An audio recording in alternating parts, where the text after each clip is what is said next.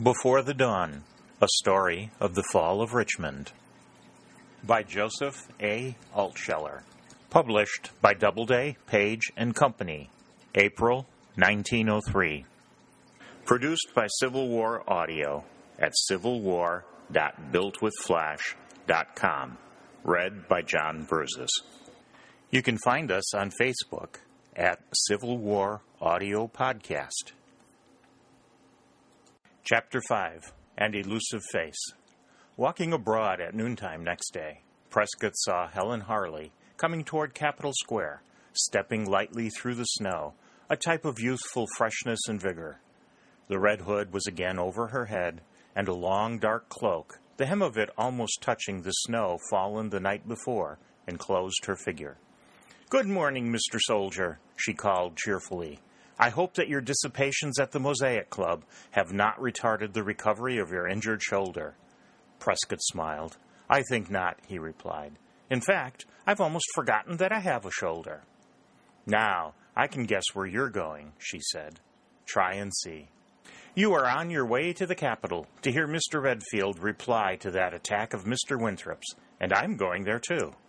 So they walked together up the hill, pausing a moment by the great Washington Monument and its surrounding groups of statuary where Mr. Davis had taken the oath of office 2 years before, and Mr. Sefton, who saw them from an upper window of that building, smiled sourly.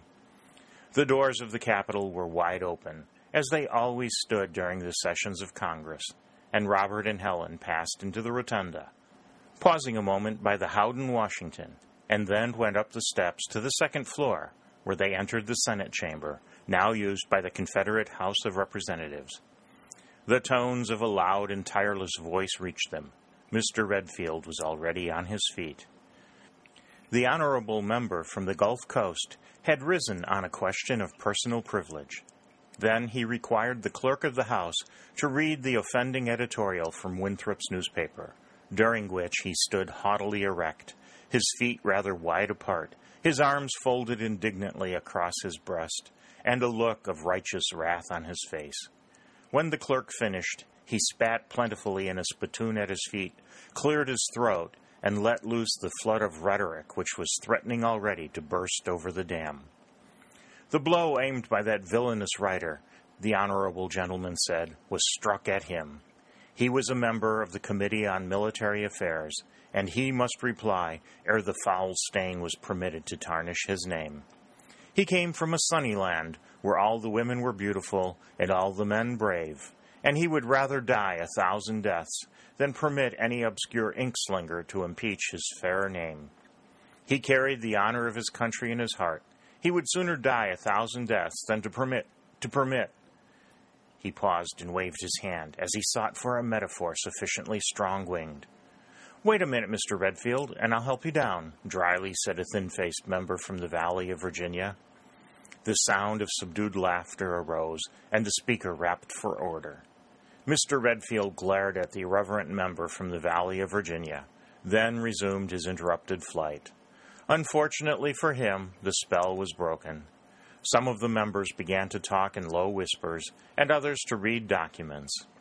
Besides the murmur of voices, there was a sound of scraping feet.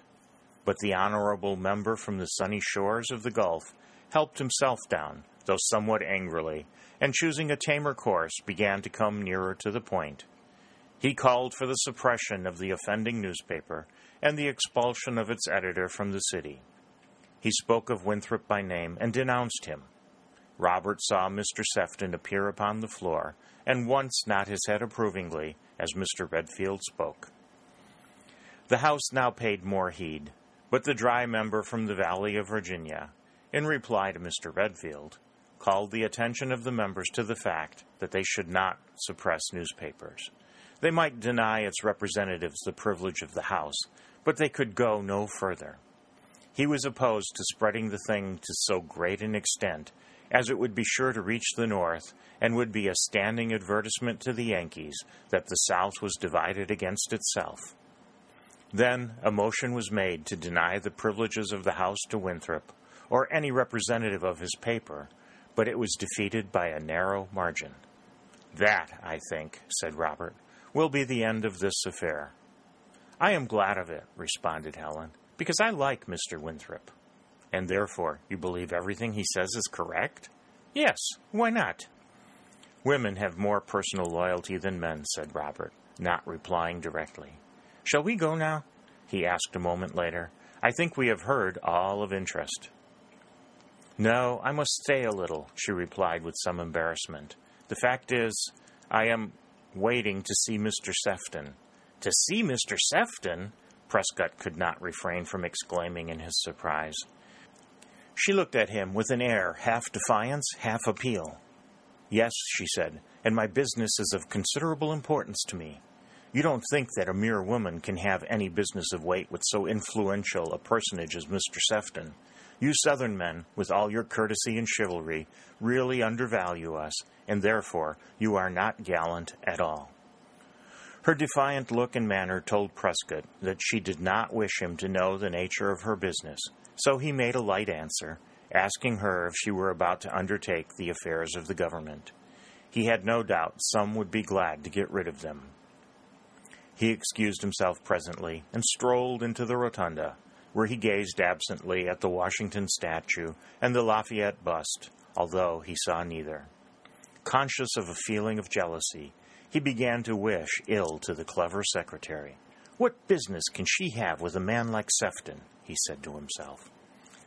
Passing out of the rotunda, he walked slowly down the steps, and looking back saw Helen and Mr. Sefton in close and earnest conversation.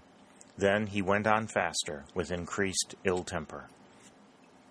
"I have a piece of news for you," said Mrs. Prescott the next morning to her son at the breakfast table. He looked at her with inquiring interest. "Helen Harley has gone to work," she said. "Gone to work? Mother, what do you mean?" "The heiress of 7 generations must work like a common northern mill hand to support that pompous old father of hers, the heir of 6 Virginia generations, who certainly would not work under any circumstances to support his daughter." "Won't you explain yourself more clearly, Mother?" "It's this. The Harleys are ruined by the war. The colonel is absorbed in his career and spends all his salary on himself. The old gentleman doesn't know anything about his financial affairs and doesn't want to. It's beneath his dignity. Helen, who does know about them, is now earning the bread for her father and herself. Think of a Southern girl of the oldest blood doing such a thing. It is very low and degrading, isn't it?" She looked at him covertly. A sudden thought occurred to him. "No, Mother," he replied, "it is not low and degrading. You think just the contrary, and so do I. Where has Helen gone to work?" "In the Treasury Department, under Mr. Sefton. She is copying documents there." Robert felt a sudden relief, and then alarm that she should owe so much to Sefton. "I understand that Harley Sr. stormed and threatened for a while," continued his mother. "He said no female member of his family had ever worked before, and he might have added, few male members either. He said his family would be disgraced forever by the introduction of such a low Yankee innovation. But Helen stood firm, and moreover, she was urged by the hand of necessity. I understand that she has quite a good place, and her salary is to be paid in gold. She will pass here every day at noon, coming home for her luncheon." Prescott spent most of the morning at home, the remainder with his new friends wandering about the city. But just before noon he was in front of the custom house, waiting by the door through which Helen must come. She appeared promptly at the stroke of 12, and seemed surprised to see him there. "I came merely to tell you how much I admire your resolution," he said. "I think you are doing a noble thing." The color in her cheeks deepened a little. He knew he had pleased her. "It required no great amount of courage," she replied, "for the work is not hard, and Mr. Sefton is very kind. And, aside from the money, I am happier here. Did you never think how hard it was for women to sit with their hands folded, waiting for this war to end?" "I have thought of it more than once," he replied. "Now I feel that I am part of the nation," she continued, "not a mere woman who does not count. I am working with the others for our success." Her eyes sparkled like the eyes of one who has taken a tonic, and she looked about her defiantly, as if she would be ready with a fitting reply to anyone who might dare to criticize her. Prescott liked best in her this quality of independence and self-reliance, and perhaps her possession of it imparted to her that slight foreign air which he so often noticed. He thought the civilization of the South somewhat debilitating, so far as women were concerned. It wished to divide the population into just two classes, women of beautiful meekness and men of heroic courage. Helen had broken down an old convention, having made an attempt that few women of her class and period would have dared, and at a time, too, when she might have been fearful of the results. She was joyous as if a burden had been lifted. Prescott rarely had seen her in such spirits. She, who was usually calm and grave, seemed to have forgotten the war. She laughed and jested, and saw good humor in everything. Prescott could not avoid catching the infection from the woman whom he most admired. The atmosphere, the very air, took on an unusual brilliancy. The brick walls and the shingled roofs glittered in the crisp, wintry sunshine. The schoolboys, caps over their ears and mittens on their fingers, played and shouted in the streets just as if peace reigned, and the cannon were not rumbling onward over there beyond the trees. "Isn't this world beautiful at times?" said Helen. "It is," replied Robert, "and it seems all the more strange to me that we should profane it by war. But here comes Mrs. Markham. Let us see how she will greet you." Mrs. Markham was in a sort of basket cart drawn by an Accomac pony, one of those ugly but stout little horses which do much service in Virginia, and she was her own driver, her firm white wrists showing above her gloves as she held the reins. She checked her speed at the sight of Robert and Helen and stopped abreast of them. "I was not deceiving you the other night, Captain Prescott," she said, after a cheerful good afternoon, "when I told you that all my carriage horses had been confiscated. Ben Butler here, I call him Ben Butler because he is low-born and has no manners, arrived only last night, bought for me by my husband with a whole wheelbarrow full of Confederate bills. Is it not curious how we, who have such confidence in our government, will not trust its money?"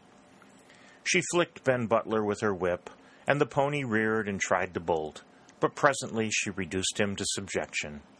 "Did I not tell you he has no manners?" she said. "Oh, how I wish I had the real Ben Butler under my hand, too." "I've heard what you've done, Helen, but tell me, is it really true?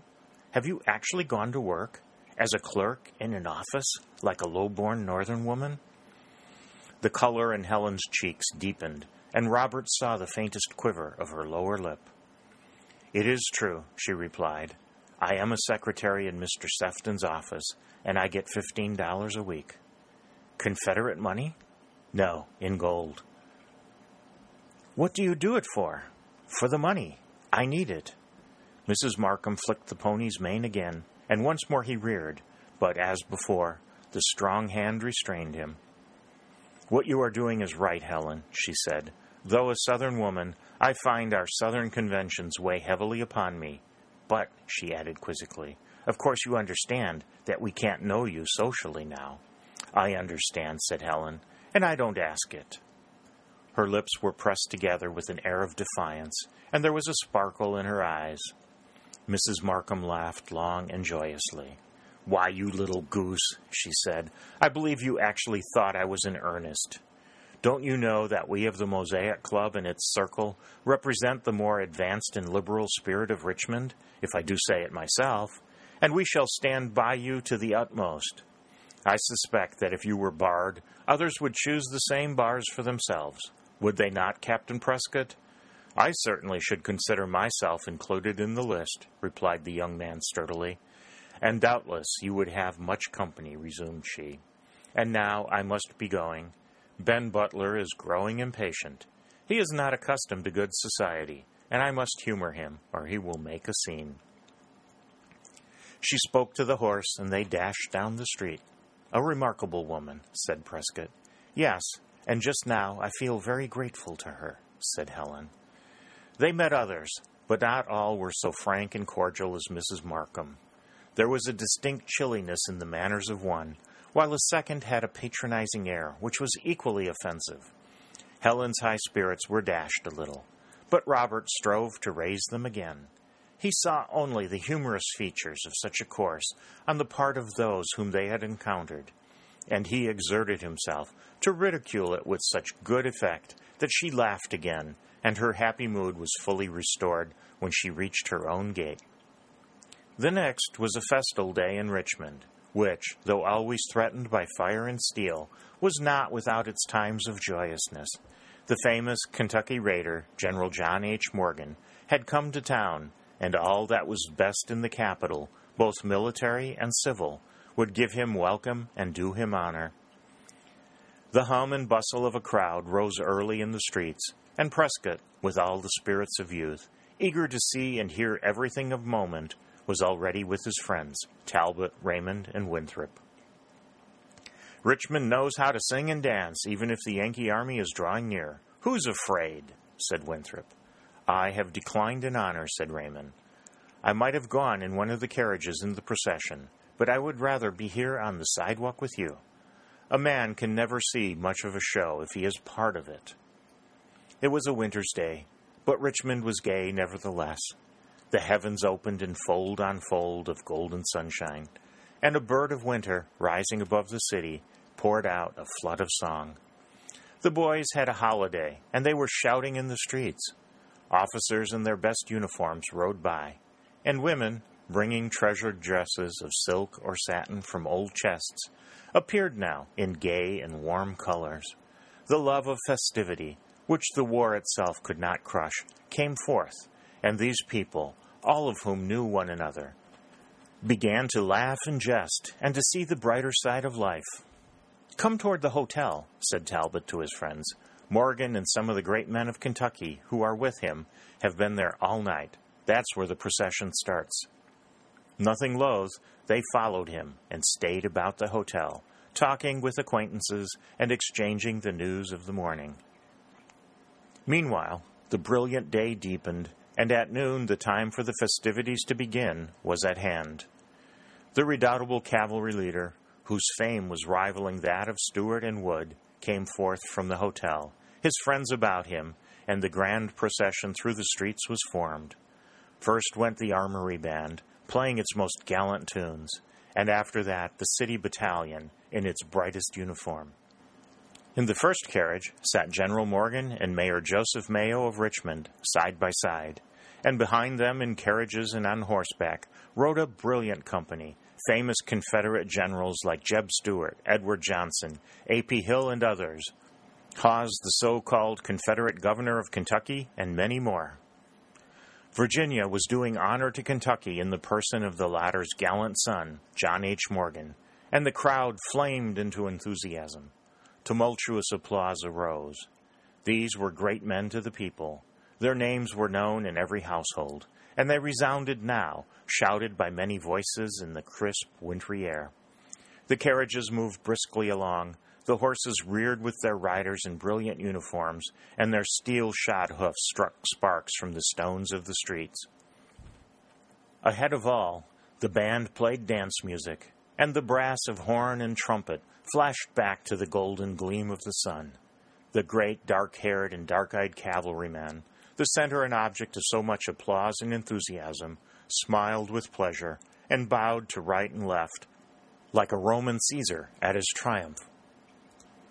The joy and enthusiasm of the crowd increased, and the applause swelled into rumbling thunder. Richmond, so long depressed and gloomy, sprang up with a bound. Why cry when it was so much better to laugh? The flash of uniforms was in the eyes of all, and the note of triumphant music in every ear. What were the Yankees anyway but a leaderless horde? They could never triumph over men such as these, Morgan, Stuart, Wood, Harley, Hill, not to mention the peerless chief of them all, Lee, out there, always watching. The low thunder of a cannon came faintly from the north, but there were few who heard it. The enthusiasm of the crowd for Morgan spread to everybody, and mighty cheers were given in turn for all the generals and the mayor. The rebound was complete. The whole people, for the time being, looked forward to triumph, thorough and magnificent. The nearer the Yankees came to Richmond, the greater would be their defeat and rout. High spirits were contagious, and ran through the crowd like a fire in a dry grass. "Hurrah!" cried Talbot, clapping his hand heavily upon Prescott's soldier. "This is the spirit that wins. We'll drive the Yankees into the Potomac now." "I've never heard that battles were won by shouting and the music of bands," replied Prescott dryly. "How many of these people who are making so much noise have anything whatever to do with the war?" "That's your Puritan mind, old gloomy face," replied Talbot. "Nothing was ever won by being too solemn. And we mustn't hold too cheaply the enthusiasm of a crowd, even a crowd that is influenced merely by the emotion of the moment," said Raymond. "It is a force which, aimless in itself, may be controlled for good uses by others. Ha! Look at Harley, there! Well done!" Helen's brother was riding an unusually spirited horse that reared and curvetted every time the band put forth an unusual effort. The colonel himself was in gorgeous attire, wearing a brand-new uniform with much gold lace, very large epaulets on his shoulders, and a splendid silken sash around his waist. A great cavalry saber hung at his side. He was a resplendent figure, and he drew much applause from the boys and the younger women. His eyes shone with pleasure, and he allowed his horse to curvet freely. A little girl, perhaps pressed too much by the unconscious crowd, or perhaps driven on by her own enthusiasm, fell directly in front of the rearing horse of Harley. It was too late for him to stop, and a cry of alarm rose from the crowd, who expected to see the iron-shod hoofs beat the child's body into the pavement. But Harley instantly struck his horse a mighty blow, and the animal sprang far over the child, leaving her untouched.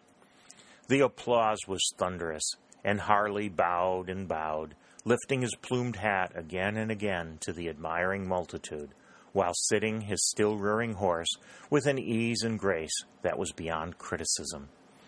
"The man's whole character was expressed in that act," said Raymond with conviction. "Vain to the last degree, as fond of display and colors as a child, unconsciously selfish, but in the presence of physical danger, quick, resourceful, and as brave as Alexander. What queer mixtures we are!"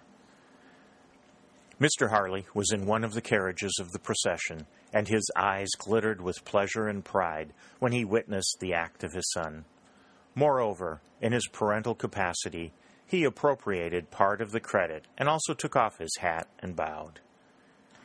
The procession advanced along Main Street toward the south porch of the City Hall, where General Morgan was to be presented formally to the people, and the cheers never ceased for a moment.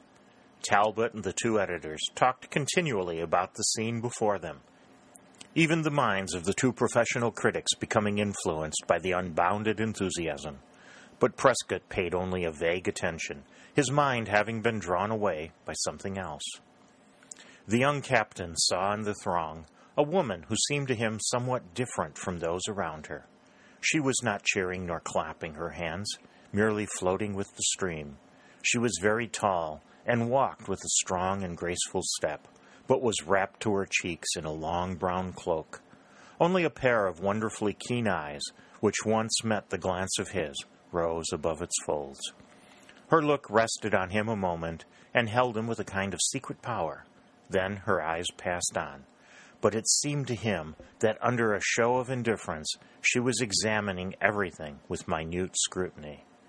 It was the lady of the brown cloak, his silent companion of the train, and Prescott burned with curiosity at this unexpected meeting.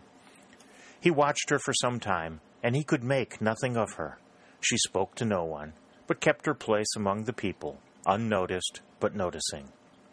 He was recalled to himself presently by Talbot's demand to know why he stared so much at the crowd and not at the show himself. Then he turned his attention away from the woman to the procession, but he resolved not to lose sight of her entirely. At the south porch of the City Hall, General Morgan was introduced with great ceremony to the inhabitants of the Confederate capital, who had long heard of his gallant deeds. After the cheering subsided, the general, a handsome man of 36 or 7, made a speech. The Southern people dearly love a speech, and they gave him close attention, especially as he was sanguine, predicting great victories. Little he dreamed that his career was then close to its bloody end, and that the brilliant Stuart, standing so near, would be claimed even sooner, that Hill, over there, and others beside him, would never see the close of the war. There was no note of all this in the air now, and no note of it in Morgan's speech. Young blood and lively hope spoke in him, and the bubbling spirits of the crowd responded. Prescott and his comrades stood beside the porch, listening to the address and the cheers, and Prescott's attention was claimed again by the strange woman in the throng. She was standing directly in front of the speaker, though all but her face was hidden by those around her. He saw the same keen eyes under long lashes, studying the generals on the porch. "I'm going to speak to that woman," resolved Prescott. "Boys," he said to his comrades, "I've just caught the eye of an old friend whom I haven't seen in a long time. Excuse me for a moment." He edged his way cautiously through the throng until he stood beside the strange woman. She did not notice his coming, and presently he stumbled slightly against her. He recovered himself instantly, and was ready with an apology. "I beg your pardon," he said, "but we have met before.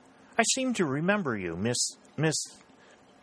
The woman looked startled, then set her lips firmly. "You are rude, sir," she said. "Is it the custom of Southern gentlemen to accost ladies in this manner?" She gave her shoulders a haughty shrug and turned her back upon him. Prescott flushed, but held his ground, and he would have spoken to her again had she given him the chance. But she began to move away, and he was afraid to follow deliberately, lest he make a scene. Instead, he went back to his friends. The general's speech came to an end, and was followed by a rolling thunder of cheers. Then all the people of consequence were presented to him, and forth from the hustings courtroom, where they had been biding their time, walked 20 of the most beautiful young ladies of Richmond, in holiday attire of pink, rose, and lilac silk or satin, puffed and flounced, their hair adorned with pink and red roses from Richmond hothouses. It was really a wonderful bit of feminine coloring amid the crowd, and the Southern people, ever proud of their women, cheered again. Helen was there. It was a holiday. In a wonderful old dress of rose-colored satin, her cheeks glowing and her eyes shining, and as Prescott saw her, he forgot the strange woman who had rebuffed him. The most beautiful girl of this score of beautiful girls is to present a wreath of roses to General Morgan. "I wonder who it will be," said Raymond. He looked quizzically at Prescott. "I wonder," repeated Prescott, but he felt no doubt whatever upon the subject. The cheering of the crowd ceased, and Helen, escorted by her brother, stepped from the unserried ranks of beauty to a table where the chaplet of roses lay. Then the general stood aside, and Helen, walking forward alone, made a little speech to General Morgan, in which she complimented him on his courage and brilliant achievements. She said that the sound of his voice would always strike terror in the North and kindle hope anew in the South. She was half afraid, half daring, but she spoke the words clearly. The big, black-bearded general stood before her, hat in hand, and openly admiring. When she came to the end of her speech, she reached up, rested the wreath for a moment on his bushy black crown of hair, and then put it in his hands. Now the crowd gave its greatest burst of applause. The two figures standing there, the tall brown soldier and the beautiful woman, appealed to all that was gallant in their nature. "It does not look as if there would be any social ostracism of Miss Harley because she has turned working woman," said Winthrop. "Cold and selfish emotions don't count at a time like this," said Raymond. "It's the silent pressure of time and circumstance that she'll have to reckon with." Helen, her great deed performed, walked back, blushing somewhat, and hid herself among her companions. Then, the official ceremonies over, the occasion became informal, and soon generals and young women alike were surrounded by admirers, war and beauty having chances about equal in the competition. The good spirits of the crowd, moved by triumphant oratory, the beauty of the women, and the blaze of uniforms, grew to such a pitch that no discordant note marred the cheerfulness of those gathered in the old courthouse. Prescott pressed into the crowd, but he found himself somewhat lost, or rather dimmed, amid the brilliant uniforms of the generals, who were as thick as corn in the field, and he despaired of securing more than a small part of Helen's attention. He had admired her beauty more than ever that day. Her timid dignity, when all critical eyes were upon her, impressed him. And yet he felt no jealousy now when he saw her surrounded and so sincerely flattered by others. He was surprised at himself, and a little angry, too, that it should be so, but search his mind as he would, he could not find the cause.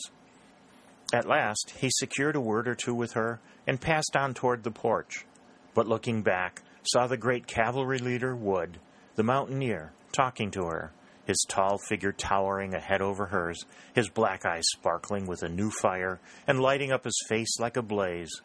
His uniform was not too bright, and he was an imposing figure. Lion-like was the simile that occurred to Prescott. But he felt no pang. Again he was surprised at himself, and went on his way to the parlor, where the decorations were yet untouched, and gazed at the crowd, portions of which still lingered in the streets. His eyes unconsciously sought one figure, a figure that was not there, and he came to himself with a start when he realized the cause that had drawn him to the place. Displeased with himself, he rejoined his friends in the courtroom. "Let's go into the hall and see the ladies and the great men," said Talbot, and his comrades willingly went with him. It was indeed an animated scene in the building, the same high spirits and confident hope for the future that had marked the crowd prevailing here.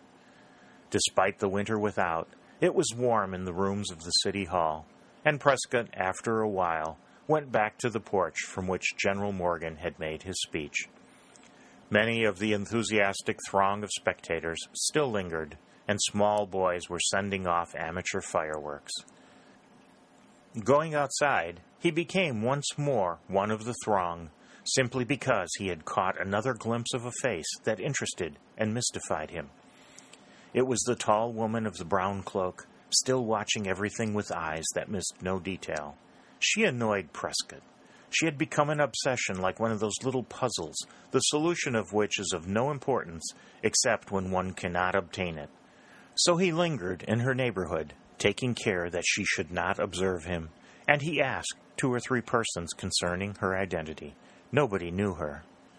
As the crowd, by and by, began to diminish, the woman turned away. The outlines of her figure were not disclosed, but her step was swinging and free, as that of one who had an abundance of health and vigor. She spoke to nobody, but seemed sure of her way. She went up Main Street, and Prescott, his curiosity increasing, followed at a distance. She did not look back, and he closed up gradually the gap between them, in order that he might not lose sight of her if she turned around a corner. This she did presently, but when he hastened and passed the corner too, he found himself face to face with the woman in brown. "Well, sir?" she said sharply. "Aye. Excuse me, I did not see you.